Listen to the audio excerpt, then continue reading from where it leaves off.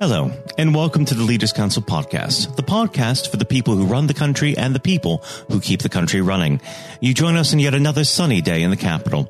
I'm Matthew O'Neill, and today, as always, we ensure that we have a variety of distinct perspectives on leadership. First, we're joined by Davies Roberts, Managing Director of Flare Audio. Davies, hello. Hi, how are you doing? Excellent. Thank you for coming on the show today. We might as well jump straight in. What is your personal leadership style? Right. So I like to run as a team manager. I'm pretty much sort of favoured on the country style. I run a relaxed ship, but I like to see people ensure that they are productive and that we all row as one. I used to be a fireman for 13 years, and so I'm used to running with teams of people who depend on each other. So my leadership style is very much down the route of trying to support people, trying to be holistically, supportive to them, but as well as making sure that we get things done. Well, talk me through that transition. That must be really interesting. How do you apply the lessons learned from being a member of the fire service to operating a business? Well, especially with a startup, things are always on a knife edge. And so that's a very similar thing to the fire brigade, where you're always going to a fire and you're in high-risk situation. So I apply the things I learned in the fire brigade into the way I run my company. For example, I share a lot of the daily day-to-day issues that we face as a company to my entire team, so that we are all aware of the problems and we all try and solve the issues together. So collective responsibility, really getting everyone involved is your métier. Is that right? Yeah, absolutely. If you don't share a problem, then the stress is rely on the people who don't share that issue or that problem. That obviously works very well with a small team when you're a startup, but obviously as we grow into a larger and larger outfit, then that may well have to change. But as you're starting up, the key bit is to keep everybody rowing in the boat simultaneously and aware of every issue that arises. And Flare Audio is growing quite a bit, isn't it? In fact, I understand that recently you launched the world's first premium eco speaker. Can you talk a little bit about that for me? Yeah, so we developed, back in 2012, we developed two key technologies, which are called Space and Vortex. And what they were doing was basically enabling us to create mirror image audio. We stop resonation of a loudspeaker, and then we silence the rear radiation of a driver so that we just hear the front side. And the result is mirror image sound. So we deployed this originally about 5 years ago in Olympic Cinema in Barnes and then Archlight Cinema in Battersea. Selfridges Cinema became aware of our loudspeakers and approached us to do their installation in their new Dolby Atmos cinema in Selfridges. And when they came to me, I said, look, hang on, we've actually got a really exciting development with Vortex technology, because we can now deploy it in sheets of paper that we can press rather than using wood and plastics, which is what the rest of the industry uses. And from a recycling point of view, I'm very much on the plastic issue, and we are doing everything we can to remove plastics from what we do. Even in products, I take a negative view of it. So when I approached them with the loudspeaker that was using recycled paper, they absolutely embraced it and placed an immediate order. And we had to go from production, pre-prototype work through to production in about 7 weeks. Wow. And anyone who's ever done product development knows that that's almost an impossible thing to do. And we're talking about a six-figure sum order here. So it wasn't a small order, and it was a big risk for Selfridges to take as well as us. But we took it on, and we didn't want to lose that opportunity to showcase, what we can do. And the result is they put the loudspeakers into the cinema. They had a launch event. People were saying it's the best sound they've ever heard. And it sounds incredible in there. And then Selfridges store wanted us to stock the loudspeakers, and now Harrods then approached us too, and it's now in Harrods in their floor 5 of the technology section. So it really was a case of understanding how our existing patents and our existing technology could be redeployed into the environmental aspect, and really do it properly, rather than try and just do something for marketing or try and do something to show that you're doing good. We really wanted to absolutely smash it out of the park. And I think we've done that. It's just a case of now working away and making people aware. Fabulous. Now you said that you had a rather quick ramp up for production for this. How did you keep your staff motivated? What sort of techniques did you use to enable that fast turnaround?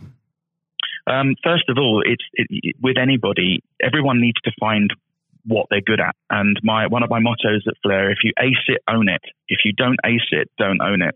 And I apply that same methodology to all my staff members. So everyone that's working on a team, we want the best person possible to be doing each job.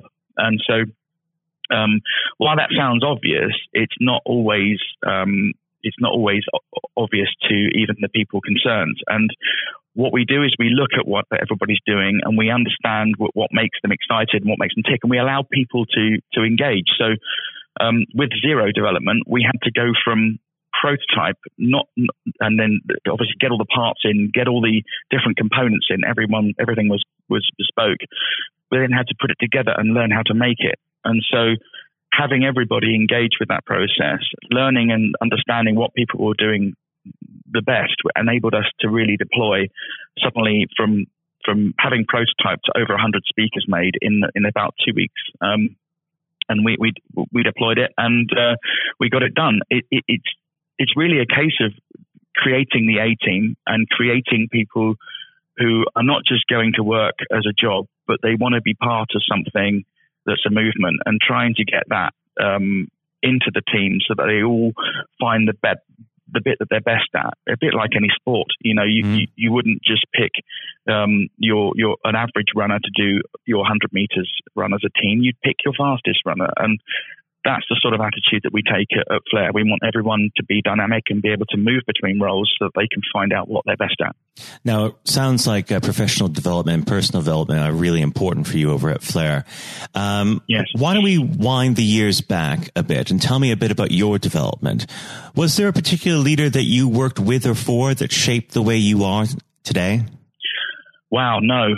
For me, my journey was the hard route up. I left school at 15 with no qualifications. I didn't do well at school because I didn't conform. I'm a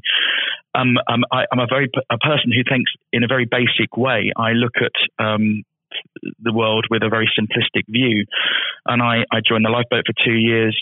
Did the fire brigade for 13. Then Naomi, my wife, got a job in sound. She was working for a youth organization doing under 18 events to help youths, engage in society. And from that, I fell in love with music. And then I discovered that music wasn't stable. You could go to a gig and it would sound good, and then go to another gig and it would sound bad. And the reason was that the entire industry of sound had been guessing. Sound is invisible.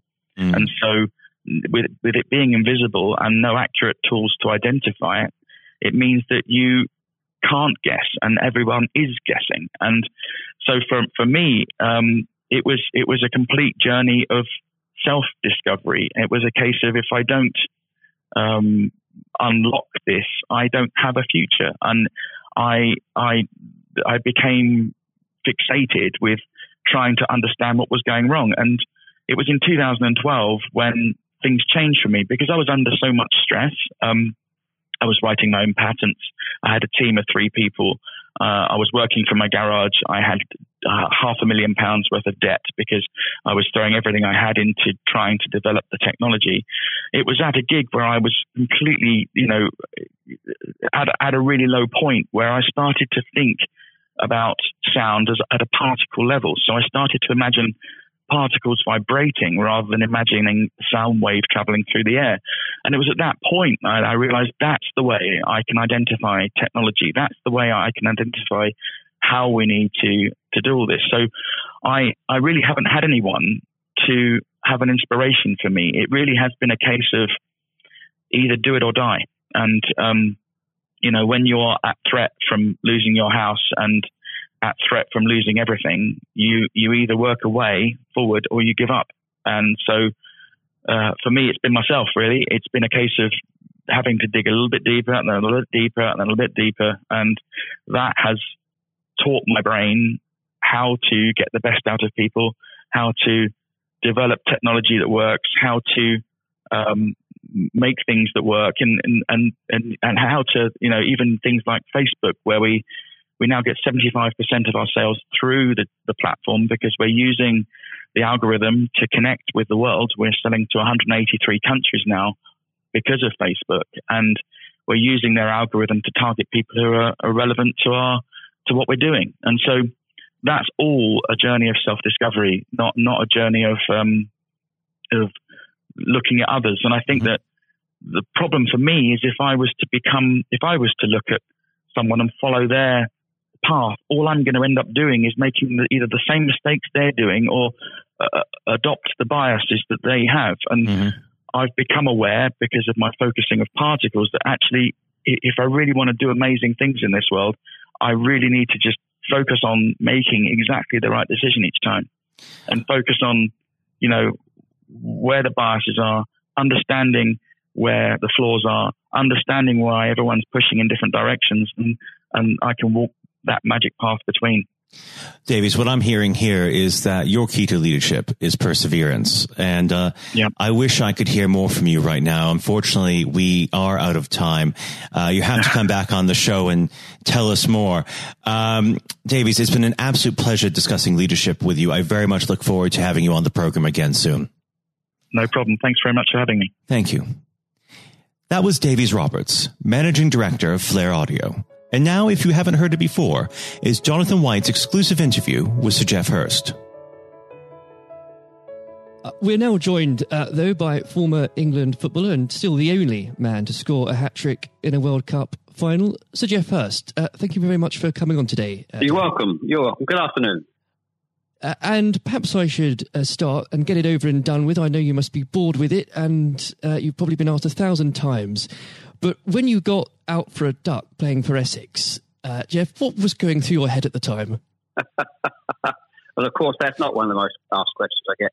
Although there are one or two people who are very familiar who do Google me, who realise that I did score nothing for Essex. My only game for Essex first team when we played against Lancashire in Liverpool, a place called Egbert in Liverpool. Many, many years ago, 1962, I think that was. So I didn't, I didn't really feel it at the time. It was lucky to be playing, I guess. There were one or two injuries. But the problem that I had was really messing about between the two sports. That was very detrimental to me over that period of time, being stuck between the two sports. And I think for those that don't know, there's another world that might exist where Sir Geoff Hurst was a first-class cricketer and not perhaps a footballer. But whether it's business or cricket or football, obviously the importance of leadership, it can't be understated, no matter what form that comes in. When you were at West Ham, Geoff, and when Ron Greenwood first came along, he made obviously some pretty radical changes. Was this a man that genuinely inspired confidence the first time you'd meet him? Absolutely. I mean, he was simply a fantastic coach or teacher, if you like, of football. And the quite always mentioned when we talk about Ron Greenwood, Harry Redknapp, who was played under him and has been very successful as a player and the manager over many, many, many years. He's come across many coaches, of course, and managers during his time, over 50 years, I guess. He would still say that Ron Greenwood is the best coach he'd worked with. So you're very fortunate. I think you think you're lucky when you come across, if you have a great teacher at school and a great coach as we had in Ron Greenwood, and of course a great manager in Sir Alf Ramsey. So to come across people like that of that calibre can have a huge influence on your career, of course, and then your life, and that's quite purely the case. Absolutely. And in those early days at West Ham, with a manager like Ron there, it's also important to have confidence with your other players, and of course they become your friends. Who did you look at the time when to inspire confidence in yourself? Was it Peters? I think probably, I was very fortunate to play with the calibre of the players I did. Again, extremely fortunate to play with the captain of England and West Ham, and Martin Peters, who was a fantastic player. And as far as Martin's concerned, I think sometimes he didn't quite get the recognition he deserved. What a wonderful player he was. In terms of inspiring confidence, I always probably say that the biggest influence for me, I guess, would be the captain, Bobby Moore. Although he was only about 8 months older than me, he graduated through the system probably 3 or 4 years earlier. He played for England in 62, 4 years before the final when I played. And so he was more, looked upon him more as a senior player, if you like, not as a guy with the same age group as me. And I looked at how he trained, how he acted, how he behaved, and how he played. And so he would say, I would also say he was a big influence on me. One thing I would say about leadership, what I do understand clearly in all walks of life, leadership is at the top, is absolutely vital for a business, a football team, in any walk of life to be successful. And it's quite evident. I was in the motor trade for a long time as well, selling car warranties to car dealerships.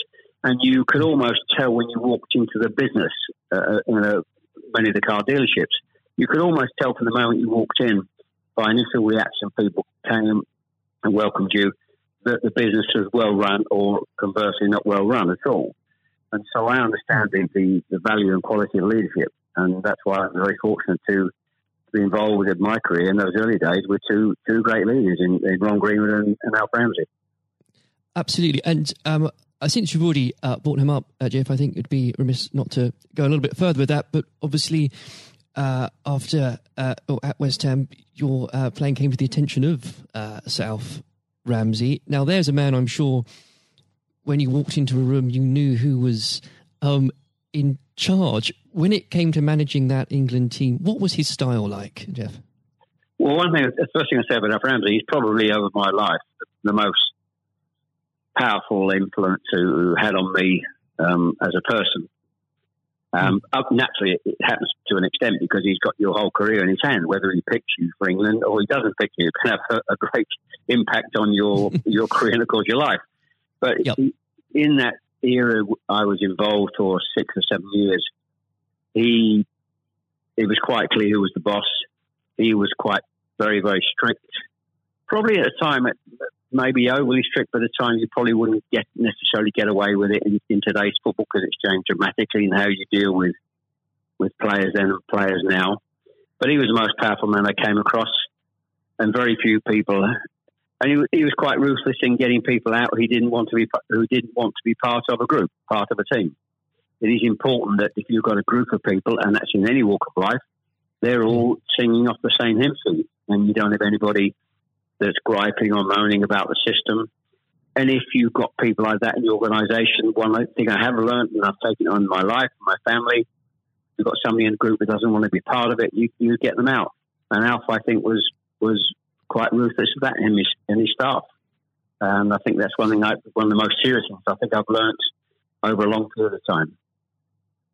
And is there, do you think, a specific moment, I'm sure there's probably dozens, but is there a specific moment, Jeff, you could perhaps pick right now that did show those qualities in Sir Alf so sharply?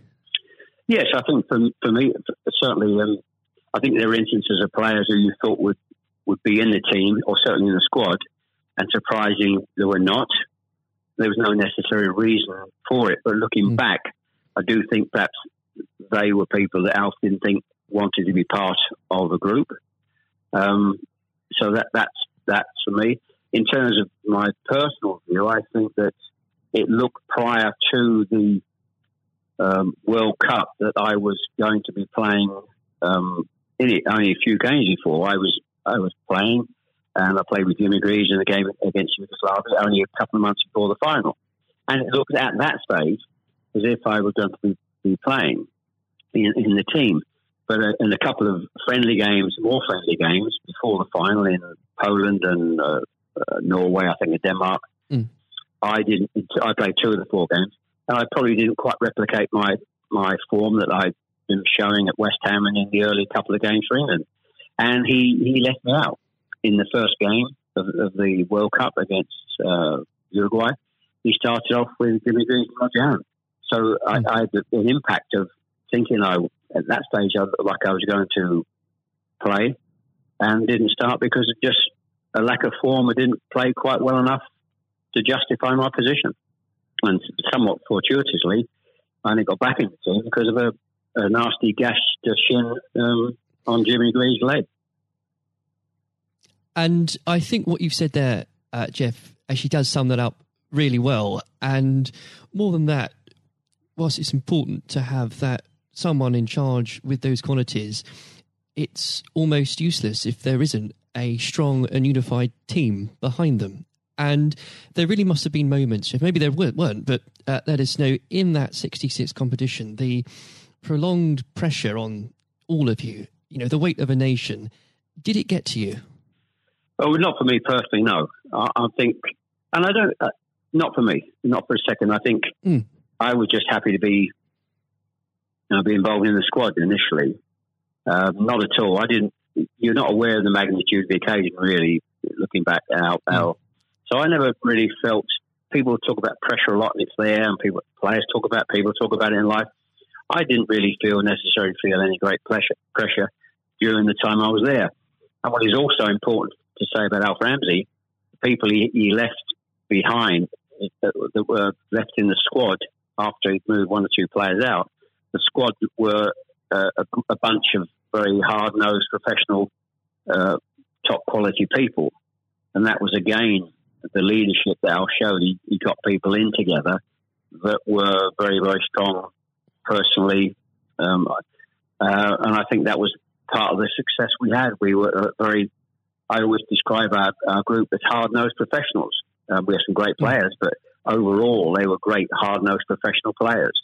And great quality people who we've kept in contact with, over the years. And Jeff, I've got to ask, and I'm not making this up, I've genuinely heard that people do ask you whether or not you realise there were people on the pitch at that moment. I imagine you were busy on something else.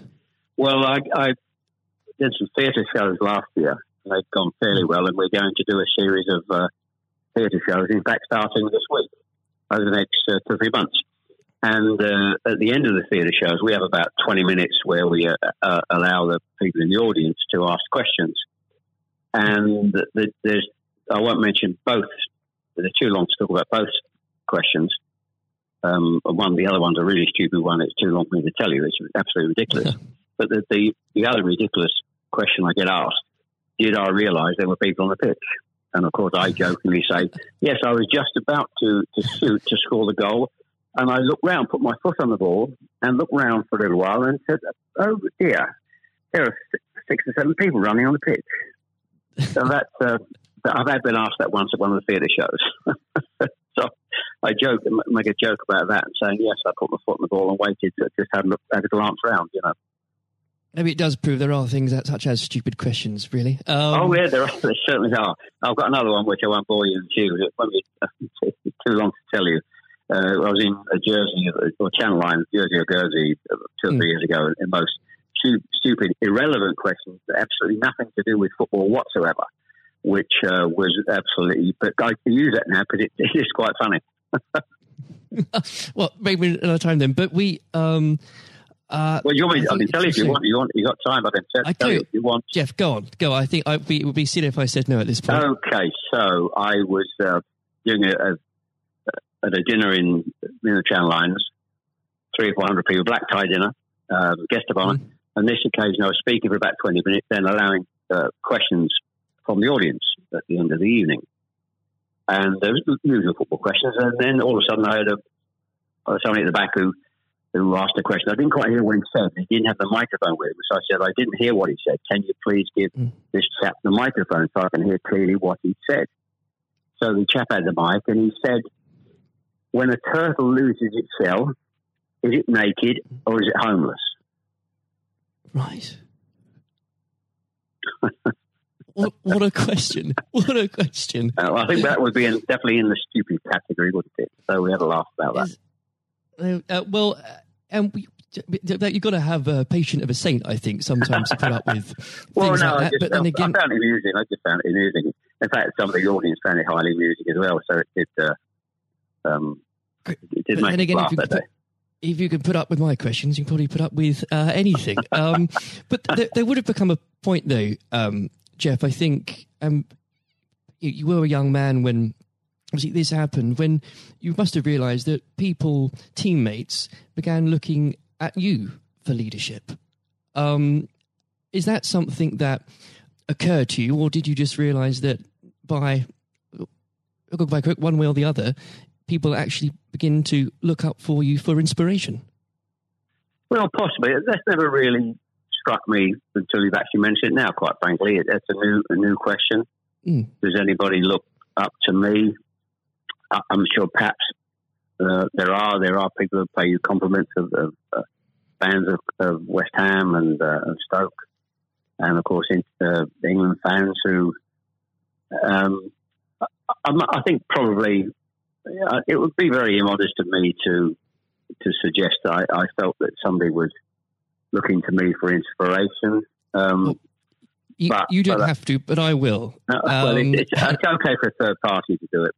Perhaps that may have been the case over the years.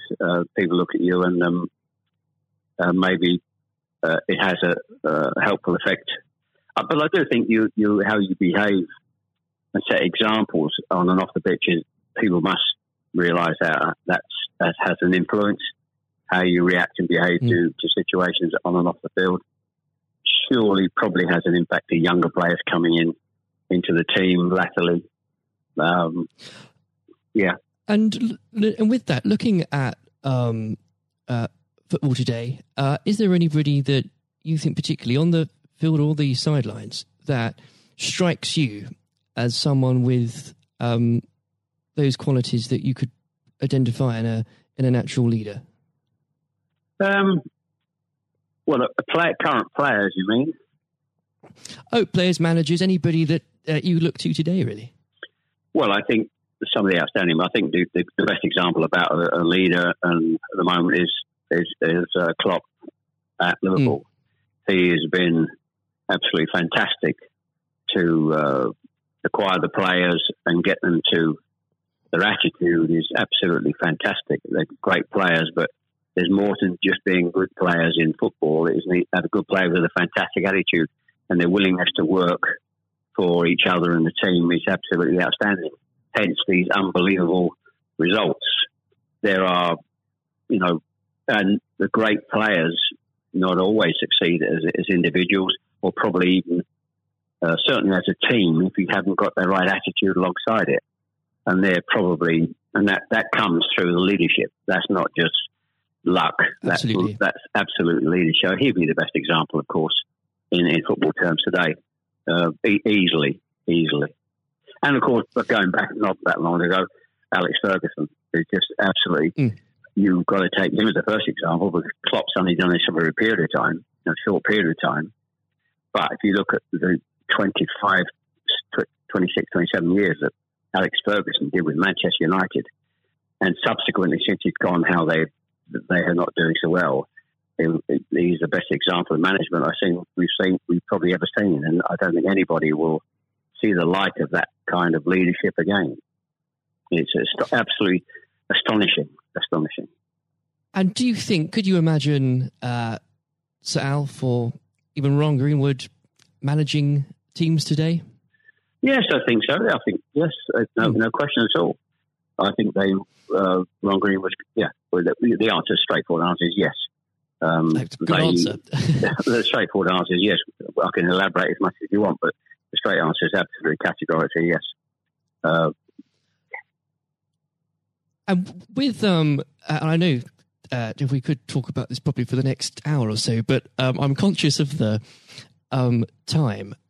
Looking back through your playing career, perhaps especially your time for England, who was it that struck you more than anyone else on the pitch that displayed qualities of not just leadership but companionship and and level-headedness that you think that have stuck with you all these years later? Well, I think I was very fortunate, and I wouldn't pick any one player out. I think looking at that, so many, and that's why we were successful, because we had so many showing all those qualities that you just mentioned throughout the team. I think that was outstanding, and it's an opportunity to talk about all of them in that breath. And there was nobody, and going back from an earlier question for me, that all hard-nosed professionals, good teammates, good socially, and that's why we kept in touch with each other on our golf days every year up until about 5 years ago. Of course, with the sadly dwindling numbers, we still got on. Our wives got on all together all those years later. It didn't just finish after '66. That reunion, that camaraderie, that team spirit, getting on with each other lasted for a long time. And I wouldn't, when you put those questions and how you categorize those, I would pick every one of the 11 players who you put in that category that were like that. There was nobody else. They were all outstanding. And I think that was a big part. I can't stress how big a part that was. And I've said that many times, for the success of the team. We had some great players. We had some great players, of course, but without the attitude alongside that, going back to an earlier question, we wouldn't have been as ultimately as successful. Exactly. Without that, the whole will never be greater than the sum of its parts. But with it, yes, the word is team. The word is team. Absolutely. And I always use the word team when I talk. Sometimes together, everyone achieves more. And that's the same in any walk of life. That's fundamental. And lastly, Jeff, looking, if you were to give advice, and whether this is in sport or business or indeed any other walk of life, what would you identify, if you can, as the key tenet that you can't go without in terms of leading a team, no matter what that team is? Single-mindedness, dedication to the job, thinking about that role, that job in leadership all the time. It's a huge part of your life. I don't think you can switch off when you're in business at the top level or sport at the top level. You may, have a couple of weeks holiday, but I'm even sure if these top managers and leaders in all walks of life are away on holiday on a beach somewhere warm, I'm sure they will not switch off for 2 weeks and completely not think about their role as the boss of an organisation. And I think you're completely focused. You're always thinking about things, thinking about improvements, and it's just dedication and tuning your life to being successful.